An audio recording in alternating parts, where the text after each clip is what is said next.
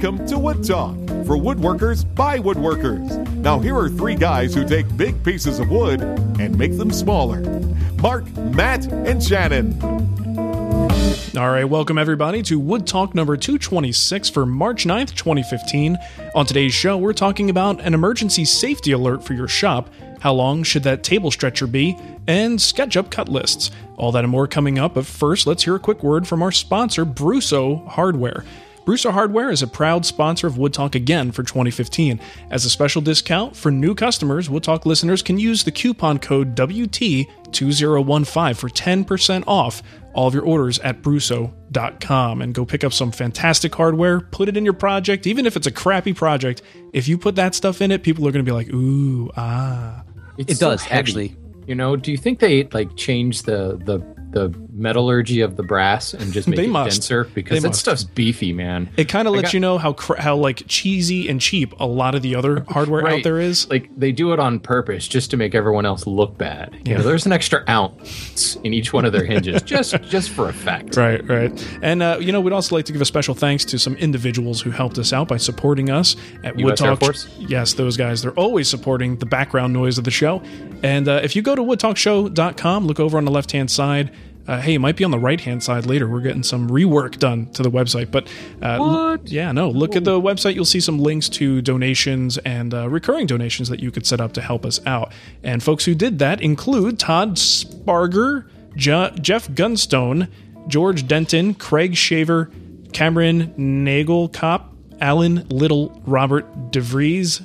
And Robert says, he's a longtime friend of the show. He says, get Matt a taco, please. Not after that comment. He is no longer a friend of the show. He ruined it. Can I have it then, Matt? Actually, no. I was just thinking, I'm like, if I can get 2 tacos, that would be even better. There you go. The other thing you might want to do is go to woodtalkshow.com/giveaway and enter into our monthly giveaway. And this month we're giving away access to a project on the Guild as well as a t-shirt. And next month we'll have something different. And the month after that it'll be something different. And then we'll probably repeat it again. Because there's only 3 of us. There's only so much variety we can provide here. So that's like give it away now? And then give it away again later. Awesome. That's great. It's pretty good. Let's jump into what's on the bench. What's been going on in our shops.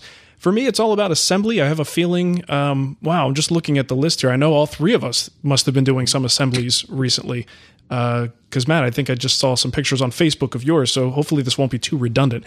But finally bringing the cases together for the chest of drawers and the nightstand and just kind of seeing this thing come to life. This project in particular just had a lot of little pieces all over the place, and when they're all finally together and off the bench and off the assembly table and off the floor, it just feels good just to have all these pieces glued together. And thankfully, it's all square and it's not wobbly and all the feet touch the ground. So feeling pretty good about it. Can't complain. And I'll tell you what, and I use epoxy all the time. People have seen me use it on the show many times.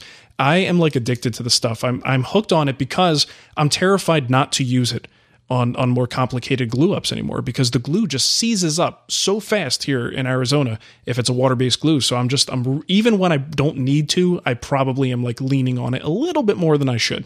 You know, it's funny because you had a picture up. I think it was either over at Facebook. Yeah, well, you're not on Instagram, are you? I am.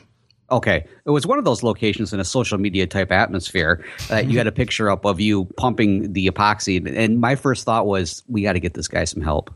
I mean, this is just it's becoming a level of addiction that is not funny anymore. Well, that video, if I remember correctly, the soundtrack that went with that video was rather entertaining. Yeah, I did my own sound effects. Let me see if it actually play.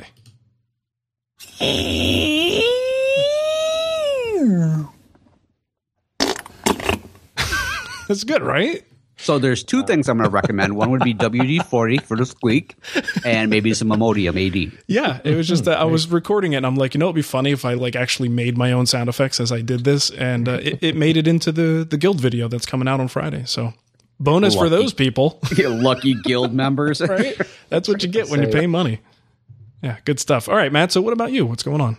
Well, just for the sake of the listeners, it's pretty much very much a similar situation, although I was using just the regular PVA glue. And I had plenty of moments where I'm like, I don't know, it's starting to dry. I can see it skinning. But thankfully, and I managed to capture almost 100% of the panicked glue up. And I did a very good job when I was editing the video. It's going to be coming out in the video to be released this Friday as we're recording this. I put on a really good face, so you can probably notice the beads of sweat slowly forming on my forehead and then showering down as I was running around to make sure that everything was getting in place.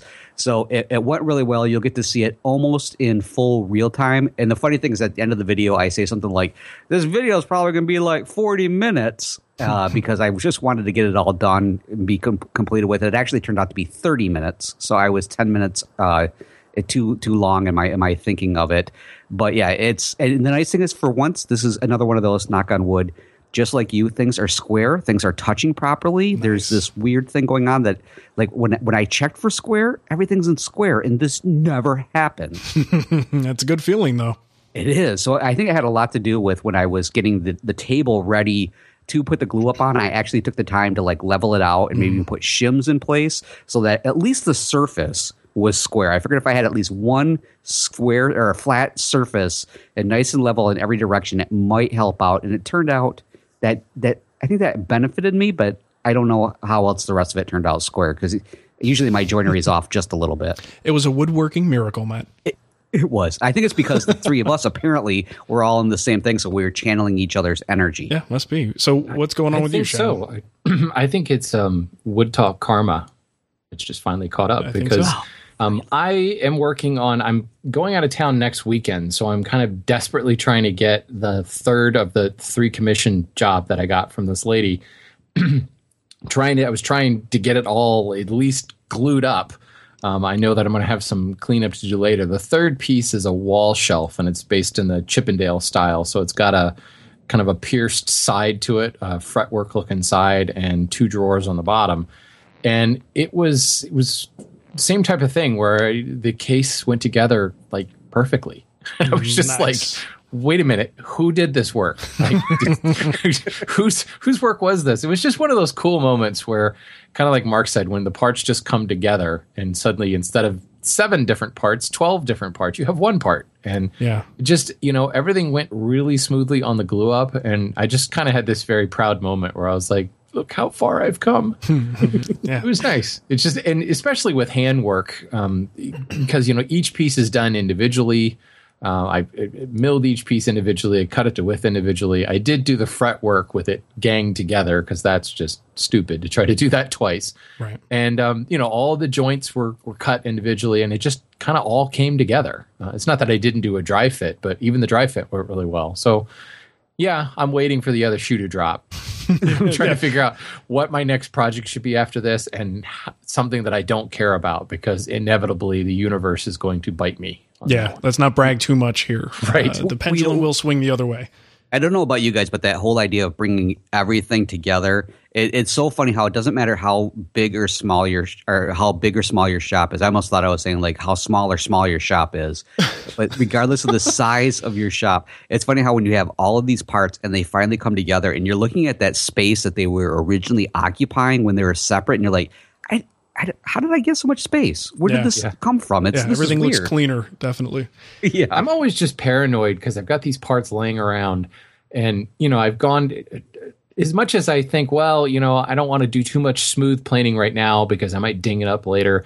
They're pretty cleaned up. And like with the frets on sides to this little, I don't even know what you call it. I guess it's a cabinet. It's an open-faced cabinet. Shelf. That's what it's called. There you go. Oh I've heard of those. It's a shelf.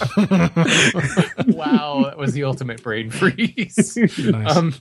The fretwork was pretty detailed on that, so I really didn't want to have to go back and clean a bunch of that stuff up. But still, I end up with pretty clean pieces sitting around just destined to get dinged or something dropped on them or scraped across something and screwed up. And it's nice once you get it all glued into one piece because then you can finally stop like being careful where you set stuff because you're going to damage something. Totally. And I'll tell you what, this particular one for me was just really bad because it's a chest of drawers and 2 nightstands.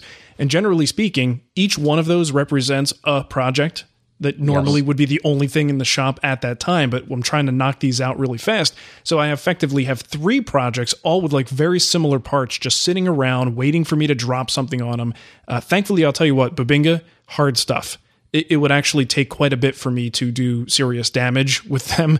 But, maybe drop a chisel straight on might be a bit of an issue, but it isn't like working with, cherry or pine or something a little bit softer. And this was mahogany, and that stuff is really soft. Yeah, exactly. Yeah. Do you guys ever end up with like an extra spare part and you're like, where'd this come from? Yes, every single time. And then I just throw it away. All right, let's move into what's new. Got some stuff to share with you guys, stuff that's been happening. Now, you probably, if you've been online, Facebook or Twitter, you probably saw the links to the Ellen Design Challenge finale debacle. And we've got a couple of links for you to watch. I guess there's the article initially that said that there was the issue, and then a couple days later, they had the guy on. Now, let me just recap this real quick. The winner was selected as this gentleman. I can't even remember the dude's name. Tim. Was, what is it? Tim McClellan or something? McClellan? Yeah. Yeah, so he was the winner.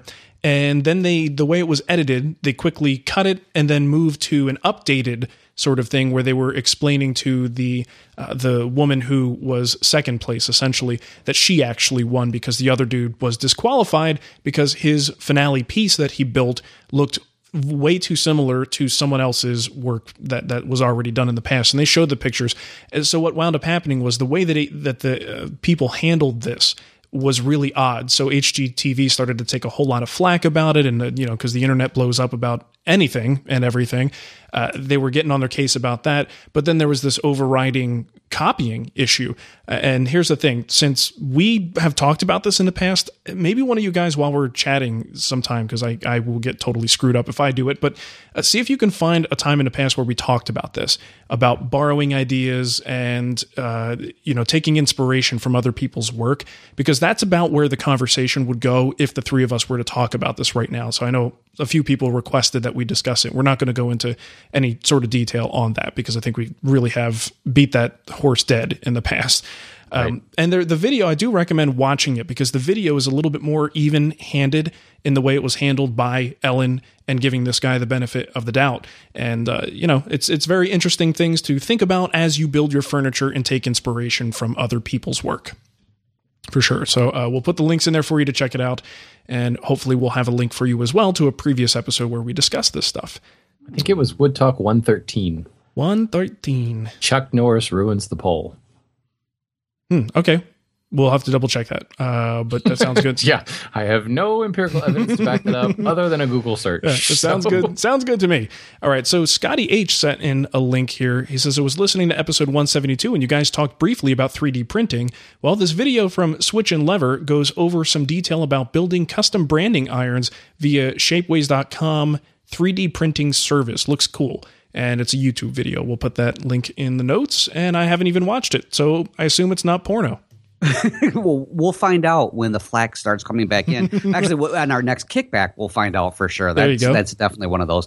Well, we have another one here. Mike sent it in a link, and it says the title is Selling Our Goods as Hobbyists. There's always so much interest and discussion about this topic, and I happened upon this video on YouTube that I thought had some real good, simple, common sense items that I thought was worth sharing with you guys. Now, again, this is one that I started to watch, and I can guarantee it is not of a not safe for work type topic. It looks pretty interesting. Unfortunately, I didn't have time to actually watch it because it's like about 30 minutes in length. So, but it looks pretty good. He definitely has a bunch of items laid out there, and it looks like he even talks a little bit about pricing. So it's a good opportunity to head over there and see what's going on. Very cool.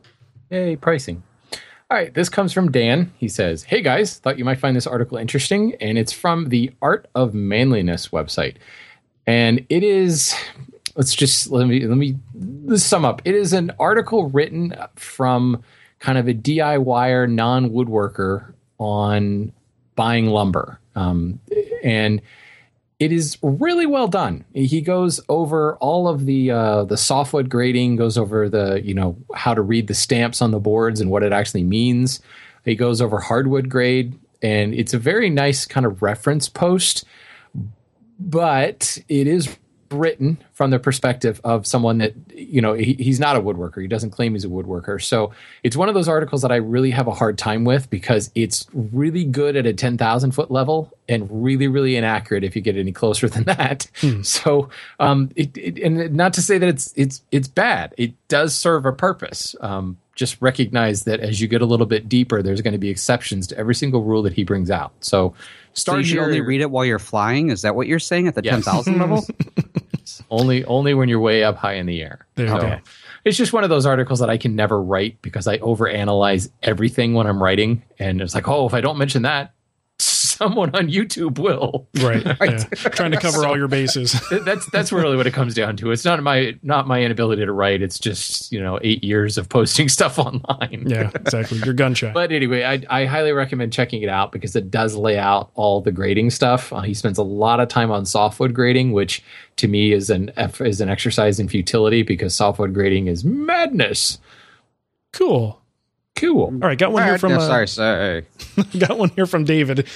He says, this is an article about a furniture maker in St. Paul. Would like to hear your opinions on this. In the slideshow, he's quoted as follows: I get hassled on price sometimes. He said, some people will say, really? Isn't that a little much? And I'm like, what do you make? I'm sure my hourly rate is a lot lower than theirs. And it's a New York Times article. It's a little bit long. I'll admit that when I first opened this up and saw the link and saw how many paragraphs there were, I went to do something else. And just go to the bottom and read the last sentence because the last sentence is quite powerful. Yeah, it is. It's good. It's just way longer than it needs to be for what this article is trying to accomplish. It is a very interesting perspective. Frankly, it's not anything that most of us who've tried to sell our stuff, nothing surprising in here. The bottom line is it's difficult to make a living at this stuff. And if you want to survive as a custom furniture maker, you have to charge appropriate prices that help you make a profit. And that's really what the gist of the article is, but definitely goes into a lot more detail about this particular guy's experience. What's his name? Scott McGlasson, and his logic and ideas behind his pricing strategy, why he does it this way, why he has to do it this way, and how a lot of people, just how the numbers stack up.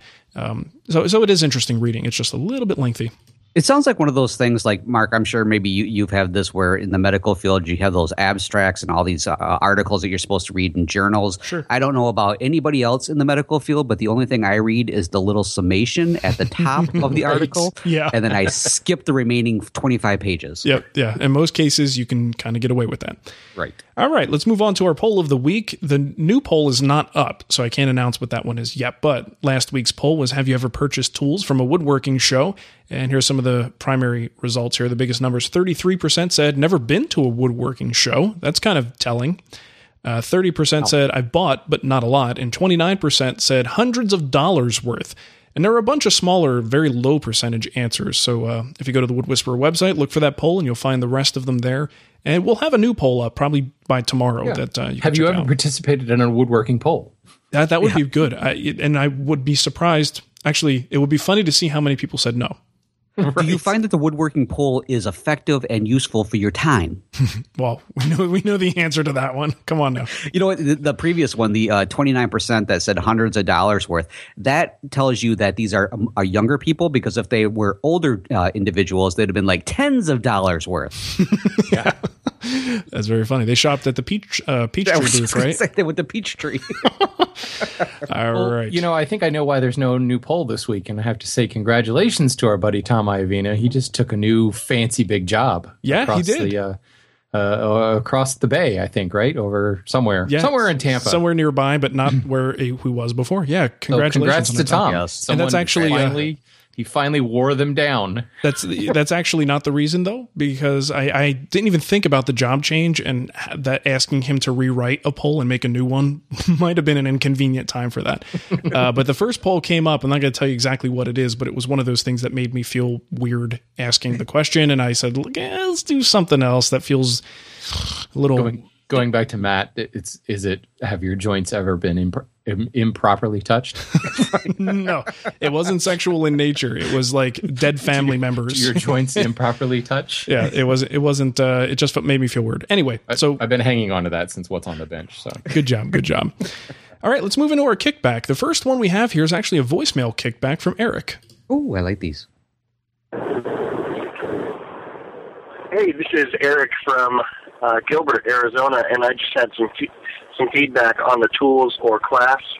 I don't have access to a joiner and planer, and it's one of the biggest frustrations that I have is, either being stuck with expensive home center lumber or just having lumber that I don't really have anything to do with.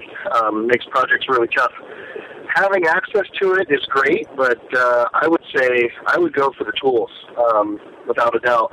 Now, in the original question, I think that he had alluded to only being able to purchase one, either the joiner or the planer. I don't know where you could get an 8-inch joiner and planer for $1,000. If you know, let me know, because I love that. But it seems like it was kind of a one or the other thing, and that's back to like joiner or planer first. And I think you guys have talked about planer first before, but I just wanted to give you that feedback. Thanks. All right, thanks for that, Eric. You could get a 24-inch joiner and a planer at Lee Nielsen for, about $800? But bum. Well, actually, you can get... Hand tool jerk. Had to say it. I'm going to ignore that you said anything, Shannon. That's horrible. Actually, he brings up a good point. Didn't we mention this afterwards, that we were mistaken in our interpretation, that he actually wasn't getting both of those tools for $1,000. He did mean one of them. Right. Yeah, I think it was just the way he worded it. He didn't use the Oxford comma, so it was unclear. Even still, I think the argument or our discussion probably wouldn't have changed much if that price was $2,000 or even $1,500 or something that would include both of those tools. I think our comments would still stand. Right. Well, actually, you can get a Jet 8-inch jointer / planer combo, which is both the jointer and planer. For, let's see here, it's $500 at one location I'm looking at right now. Mm-hmm. I did not have very good luck with their 6-inch version of this, so I can't say anything about the 8-inch version, but it's definitely something I just want to throw out there. You know what's amazing? It's a jointer and a planer, yet somehow neither. Right, exactly. You're like, this think about at least could do one job right. Think about it, people. You know what it's amazing for is using it as a sawhorse. Yeah. All right. All right, well, let's move on to this next one. And this came from Dave from New Jersey, and Jay, I'm going to assume that's New Jersey. It is, and to Dave, those of us from New Jersey. Oh, in that case, I'm sorry that I just offended all of the Garden State. Yeah, it's not well known, though, but go ahead. Oh, NJ. Okay, well, in that case, yo, NJ. So just listen to the recent episode, and I have some kickback about using wide boards. Something you left off and is a huge limiting factor is thickness. My father-in-law recently gave me 2 8-foot-long, 18-inch wide red oak boards to use for a bookcase I'm building. I had my heart set on keeping them as wide as possible. However, they were milled at 4/4 thickness and were not flat at all. If I were to mill them up in that state, I would have finished with 3/8-inch thick boards at best. This is too thin for my project, so I made the decision to cut them up. I ripped the quarter and rift sawn sections off to use for the legs and rails, and I intend to use the remaining center portions for the top, shelves, and side panels. Once I mill them, I should be able to get them back to get them to 3/4 of an inch. Had the boards been much thicker in the first place, I would have left them wide and made a table or something that would show off their width. But thickness in this case trumps width. Just thought I'd toss that out there since I don't think the original question mentioned the thickness of the original boards. Cool. All right. I think most mills will try to keep it thicker just because, you think about it. If you've got a wide board, it's come out of a wide tree, right? And you saw out a thin piece. It's the same thing would happen if you resawed a wide board. You get 2 thin wide boards and they turn into potato chips real quick. So it is rare to find like a 20-inch wide board that is less than probably 6/4. At least in my journeys, I haven't seen it. I've seen some Babinga that's pretty darn wide, and that fairly exotics kind of are different. But that's the exception. Yeah. We skipped over one here. Mike also wrote in and said, I listened to the question about cutting wide boards. We had a mahogany board, 26 inches by 16 feet long. We build harpsichords, and I needed the color to match throughout the instrument. It would have made a great tabletop, but it made an incredible harpsichord, and that's 26 inches wide. That's music to my ears. Hey-o. That's a wide board. That's funny, Matt. You're good. The impressive thing is the 16-foot long. It's hard to get that stuff that long. Yeah. That's crazy. It is. All right, let's move into our voicemail. We actually have 2 voicemails today. First one here is about shrinking rubber. Whoa. Well, from Sean. Hey guys, this is Sean down in Houston, Texas. It doesn't usually get very cold down here, but this afternoon I was having a really difficult time with my spindle sander and my planer, neither one of which were working correctly. The planer wouldn't feed stock, and the spindle sander, the sanding sleeve, kept coming off. I've used both of these tools many times. I've never had any problem with them before. Is it possible the cold weather is making the feeder wheels and the rubber spindles shrink and making them a little bit useless?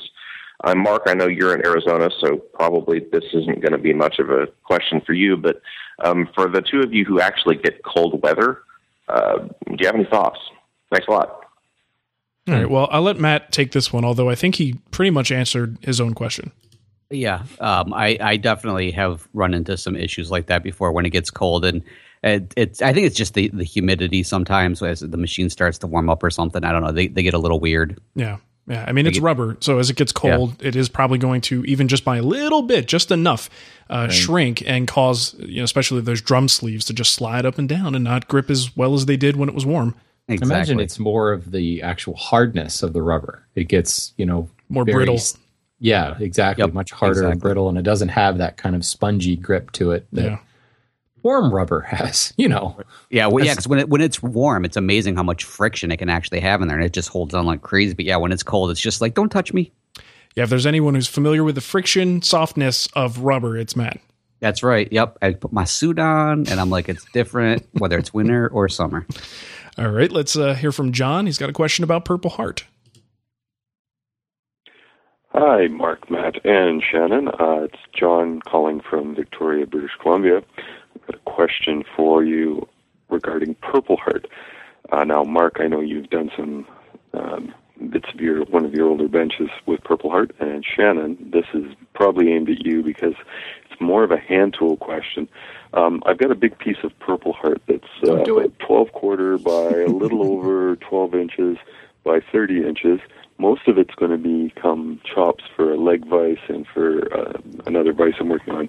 But what I want to do is take one of the offcuts, and I'm going to make a cabinet maker's mallet, and I'm going to use that for the head. And I'm just wondering what it's like to work with Purple Heart, if there's any advice on things I should do, especially with hand tools, anything I should do, if I should coat it with something to keep the color from changing, any of that sort of thing. Anyway, I'd appreciate very much if you could give me some advice on it, and look forward to hearing it on the show. Thanks. Bye. Cool. Yes, make a different change. Go with something else. Pick a different species. Right. Yes, exactly.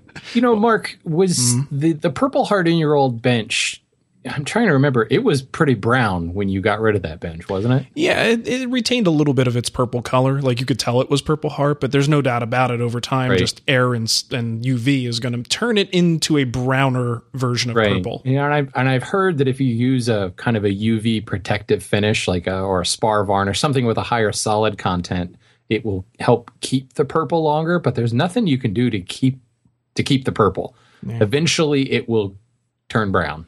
Stupid oxidation. It's going to do what it's going to do. It is what it is. There's the extractives in the wood react with the air and all kinds of stuff in themselves, and they turn it brown over time. The Purple Heart is a hellish wood to work with hand tools. just going to throw it out there. I've got a couple of saw bents in my shop, and the top crossbar is made out of Purple Heart. And mainly because I had a piece of Purple Heart left over from my power tool days. And I thought, that'll look cool with the white oak. And it just tears. I can't read the grain on this stuff. It just, and I don't think there is really a definite one. It changes directions on you all the time. I mean, it's definitely an interlocked grain to begin with, so it can be a little bit difficult. If he's making a mallet with it, in other words, he's going to have to cut a mortise somehow for the handle, bore it out. Don't try to chop it out. Remove as much wood as you can with an auger bit and pair it to the line. And keep your sharpening stones real close, because it's just, I don't know. Let's go back to what Matt said. Reconsider your species. It's a really tough wood to work, and it to me it's harder to work than like its hardness says it should be. The Janka hardness on Purple Heart is $2,500 or something like that. So it's hard. But I mean, I've worked with Lignum Vitae, which is a lot harder, and to me, it's easier to work than Purple Heart. So there's something weird about Purple Heart going on. Mysterious wood. Yeah, Samantha loves the Purple Heart ring that I made for her a couple of years ago, and she's asked for a few more, and my response is like, no, never again. You know what? That's a good idea. Turn the mallet. Make a turned mallet, because Purple Heart works just fine on the lathe. Except for what I was doing. Speaking of hard woods, Wengi and Bubinga, the two that I'm working with right now, both also very hard. But man, does Wengi splinter a lot. I touched it for all of 5 seconds to get some boards on the assembly table and lay them out for drawer fronts. And I'm digging this awful little baby splinter right now that's really distracting me out of the tip of my thumb. And stupid Wengi. Yeah, Wengi is a weird species. I do not like. If you look at the technical specs on Wengi, it makes no sense. Because it's so dense yet not. But it works that way too. It has this thing where it's not as heavy as you'd think it would be, but it is definitely a very, very hard wood, and it's difficult. Yeah. It's hard on the tools, but yet it's like cardboard in some senses, or like it's over dried is kind of how it feels when you're working it. Yeah, that's a good way to put it. Yeah, it definitely is a weird wood, no doubt about it. And it takes it personally, and that's why it gives me splinters, because I talk crap about it. I was just going to say, it is coming after you. It's like, you talk smack about me, I'm splintering. There you go. I'm going to get under your skin. I'm splintering. Meanwhile, we've taken John's question about Purple Heart, completely disregarded it, and talked about Wengi instead. You already answered it. You told him to use a different wood. Perfect. That's right. There you go. And don't use Wengi. Yeah, exactly. All right, let's move into email. I've got one here from Ryan. He says, I have a very small shed shop that is about 75 feet off the back of my house. To set the family at ease if anything were to happen, I was thinking about setting some type of alarm system with an easy-to-press button, similar to those infomercials, the I've fallen and I can't get up, one of those. Shannon turned 40. He's going to need one of those soon. That's true. He says, preferably a two-way kind of alarm that maybe I could mount somewhere in the shop and have the alarm speaker somewhere in my house, or handheld for whoever's at home at the time. In your experience with all of the safety stuff that you've done over the years, have you found anything that could suit this purpose? So I've got two ideas, and they both might be terrible, but I'm going to throw them out there anyway. Let's hear them. Okay, first of all, a lot of the cordless phones that are out there that come with like... terrible. Okay, skip it then. So you get the cordless phones that come with like a couple different bases. There's one main base station with the answering machine and a bunch of like other base stations you could put everywhere else. And you can get up to like 5 phones. A lot of them have paging features between the phones. And it really depends on how far into the menu system that thing is. And you might have to look from model to model to find one that maybe has a dedicated button that allows you to page one of the other things. And that'd be a great way to have intercom sort of conversations between the two. And it does make some of them can make an audible noise to say someone from one of the other phones is calling the main one in the main part of the house. So that's certainly an option for you. Short of that, there's another thing I thought about. And how about a wireless doorbell? A lot of these wireless doorbell systems, you have a pretty substantial range. I have a link to one at smarthome.com to 1,000-foot range doorbell. And you can have that, usually they have different tones that you can use. So find one that's particularly ominous or scary or something. The most, basically you won't hear that any other time unless that button is pressed. And you put that button in a vital location inside the shop, you hit it, and someone in the house knows that something is gone wrong. So I think that actually might be that's probably the simplest thing for you to do. And then it costs about $50 and you've got yourself a little sort of alarm system in case something goes wrong. I have a totally different suggestion. Depending on like the type of work you're doing, because a sound may be a little tough if you've got power tools running. You may never hear it. A visual one could be a good idea too. And this you're going fresh. The other way, right? You're assuming because I'm assuming there's an emergency in the shop. He needs help. He hits a button. In the house, They don't hear the power tools. That's true. That's a good point. But if you're thinking about he needs to hear an emergency in the house, then that's a different story. Well, it could go both ways. And I just had a personal experience with this. I've been playing around with those smart LED bulbs, and I'm installing them in my shop. And I've got 4 of them in the shop right now and a couple in the main part of the house. And Philips makes they call it a tap, and it's basically just a switch, but it's a portable switch that you can carry around with. You can mount it on the wall or whatever. And you tap it and you can program it to do things. You can just turn off a light, turn on a light, or turn on a specific scene, and you can program in that scene. Could be flashing light, it could be whatever. And the other day I was down in the shop and Heather was upstairs and needed me, and she grabbed the tap off the wall and my light started flickering on me. Nice. And it was really cool. And you just immediately started dancing? Oh, yeah. I mean, broke into a dance, but then I knew that Heather needed something. And then it occurred to me I could do the same thing, because I could turn the lights off, several places around the house, or I could change whatever scene they're showing. It could go to deep red, emergency. So that could be another one. I think that is another safety issue. And I don't know if we've talked about this in the past, but I know we've mentioned how like loved ones and family members coming into the shop while there are tools running in and of itself is a safety issue. So having that sort of, recording light kind of thing, or something where someone can push something that lets you know that, hey, somebody's trying to get my attention. As soon as I'm done running this board, let me turn the tools off. So that's a very similar safety issue, but the other direction. Although my solution, I got to tell you, is a hell of a lot more expensive. Yeah. At about $60 a bulb, more expensive. Right. So there's a couple suggestions for you, and let us know what you decide to do, Ryan. Yeah, that would be kind of interesting to hear what people come up with also. Cool. I also wonder, why do you need 1,000-foot range on a wireless doorbell? Big house. Range between what? The button and the chime? Yeah, mine is about 15 feet, right where mine are in my house. Because usually the chime like by the door? Yeah, it's usually near the door, so I don't know. Maybe the extra range allows you to go, it's better going through multiple walls. You could put it on a chain around his neck like Flava Flav. There you go. Nice. Awesome. Sweet. Well, hey, we have this next email. This came in from Young. And Young says, I'm about to build a shaker-style trestle table along the lines of Chris Schwartz's plan in Popular Woodworking. I'm making it a bit longer than his plan calls for, so as to accommodate 3 chairs on each side. So my question is it best to make the stretcher long enough so that the 3 chairs completely sit inside the feet?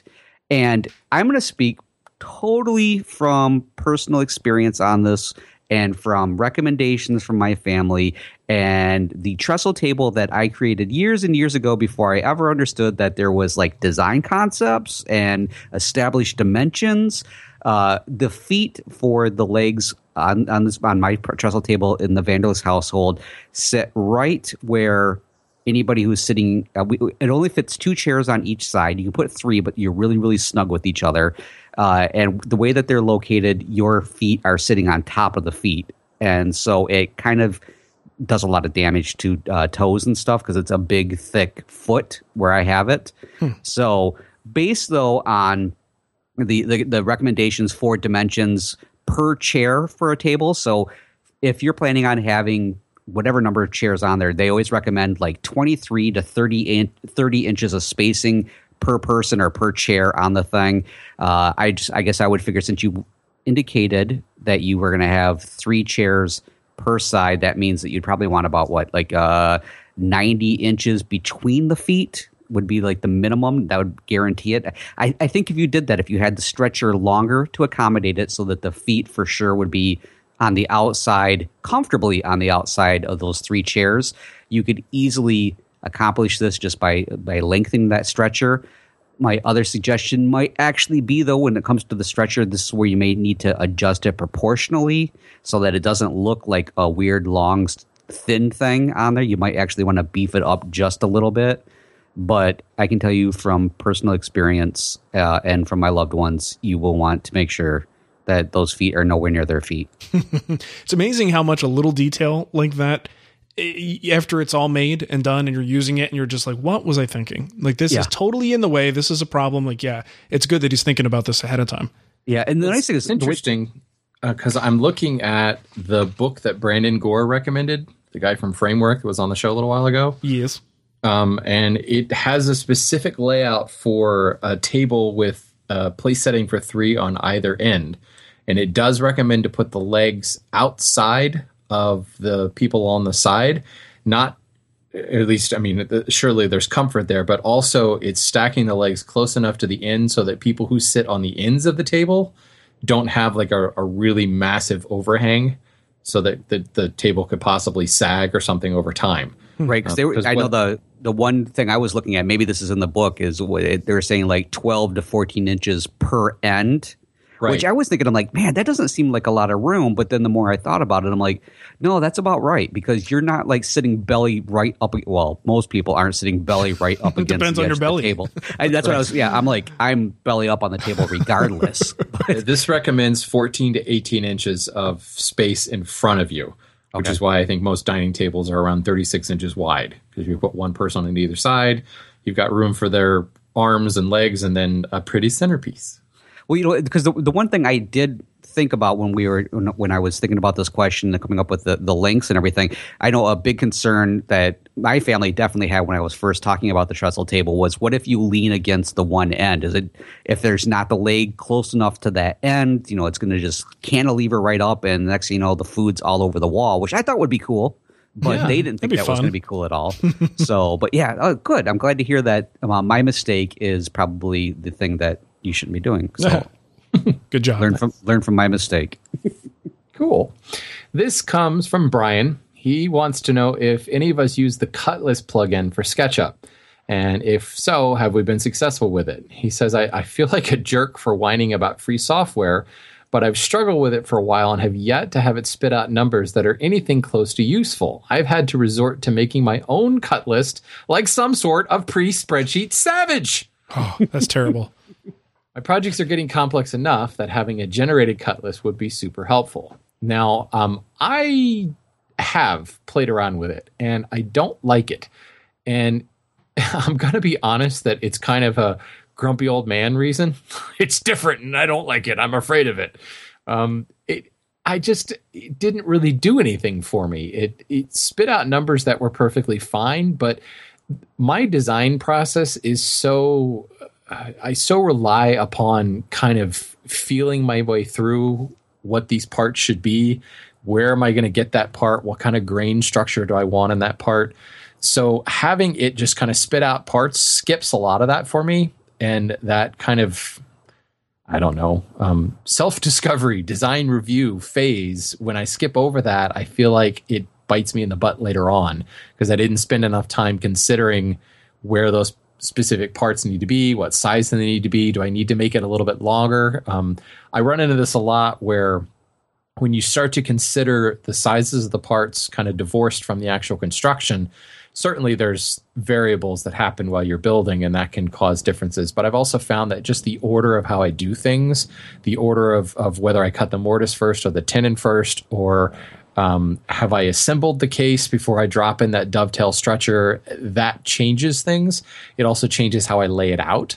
So maybe I want that piece to be 4 or 5 inches longer to make it easier to cut that joint later. And by going through that kind of manually, I figure these things out. And then I go to my cut list and I go, okay, you know, the part only needs to be 13 inches long, but it'll be a lot easier if I cut it around 18, because then I've got room to clamp it while I'm sawing out that curve or something like that. So for that reason, I haven't really tried to like it very much because, I don't know, I really like the design phase of projects, so I'm not interested in automating it at all. What about you guys? Have you ever used it? I think I used it once and then was kind of just frustrated with it a little bit. I don't know why I got frustrated with it. Maybe it was the same thing that curmudgeon in me was just like, this is stupid. I'll just write it down on paper. You know, for our plans for the guild, the guy that does work for me that helps me out, Scott, he's used the plugin and he said it worked fairly well for at least this last project that we did. And I don't know, maybe it works better if you're using solid stock versus, you know, like plywood, where it's not, I don't know. I don't know exactly how the details of it or why you would run into problems with it, but he seemed to like it. And I don't know. And I kind of side with Shannon on this when it comes to actually using cut lists, though. The only reason I'm doing it is because I have to give this cut list to people in the guild. And okay, when I sit down to actually build this project, you know what I do? I print that cut list out. I take it in the shop with me. And then over the course of the project, I actually wind up remaking the cut list myself right, in my own handwriting. And it's like, yeah, this is good for just like, let me just double check myself for reference. But so many things deviate from the cut list that, I mean, maybe the first thing I do is take a look and start cutting some stuff, but within minutes of starting that project, I'm generating my own cut list as I go, even when I've got the damn thing in front of me. Yeah, Right. I've been doing the same thing on this project and previous ones too. And I know we've even talked about this on the show. Like, do we actually use a cut list? Yeah, it's great as a guide to help get you in the ballpark. But when it comes down to it, usually I'm like, hey, are those seats available? I'm going to go over there because these ones work best for me. Yeah, I mean, even on the project right now. In fact, I was joking around with Brian, who did the plans for the project I'm working on right now. And I said something the other day about, I don't want to come across as being rude and I don't want to like shock you or anything, but I changed something. Do you think we need to change it? He's like, no, man, just do it, whatever. I'm like, good. I'm glad you felt the same way. Yeah, it makes me, if I didn't write it down myself and come to the conclusion of the actual number myself, it feels like I'm flying blind, or I'm taking, even though I may have made that list, I feel like I'm taking someone else's word for it, and I need to write it down myself to confirm that, yeah, this is the measurement I need. Yep. If nothing else, you could use the cut list plugin to give you that sheet to mark up and make notes on. Yeah, definitely. Yeah, I wonder, because it's been several years since I sold off my power tools, but I think it's kind of the same whether it's hand or power. But I know for a fact with hand tool projects, there's many times where, for example, you guys are both building cases with front runners or drawer blades or something like that. The drawer blades are really narrow and really thin, so you could get them all out of one board or slice them up out of just leftover pieces. But for me, that's going to plane that board by hand and thickness it down by hand. I want one board that I can get to one thickness and then rip all the pieces out from there instead of trying to match the thickness on individual pieces with a hand plane. So my cut list would tell me, okay, you need 6 drawer blades that are 2 inches wide and 3/4 inches thick. And what I really need is a 12-inch wide board, or at least an 8-inch wide board that I can rip all those pieces out after I've milled it. And that's something that I wouldn't have thought much about when I was using power tools. I would have milled it first before I ripped it on the table saw. But still, it's really easy to just throw it through the planer, throw them all through the planer at once. Yeah, even if they are ripped ahead of time, you could just run it through the planer. But I would do the same thing. It's easier to just plane the whole board and then rip them down afterwards. But it's those types of things when you get into the construction phase, those little shortcuts that either make joinery layout easier or make cutting the joinery easier, that you don't think about when you're at that cut list phase, that I just feel like it bites you every time. I think if I were building something where, I don't know, maybe I've built it before, or this is something that maybe it's a product line or of chairs or whatever, where I'm doing this and I've done it a million times and here's the numbers, that is the kind of situation where I probably would rely a little bit more blindly and comfortably on a cut list. But it seems whenever I'm making projects now, it's usually the first time I'm making that thing. And in order to have my guard up and have my wits about me, the way to do that is to be thinking about those numbers and never taking a chart's word for it. Well, so it makes you wonder, where do cut lists come from? Is the origin from magazines? The cut list fairy. Yeah. I mean, before we had magazines that put out actual plans for other woodworkers to build, did anybody talk about cut lists? Because what has happened with a magazine? Somebody has built it and documented it and then produced a cut list because, as Mark said, I've got to produce something to give to my customers. Well, I bet you some of those, if we went back through some of those books, there's Mechanical Boy or something like that. There's all these books that have projects and ideas for various things for people to build. I bet you there's probably one or two thing in there. It had to definitely be somewhere along the line. Somebody's like, I really want to make this. What do I need? Tell me. I would imagine that this stems from the first time someone had to tell someone else to cut the wood.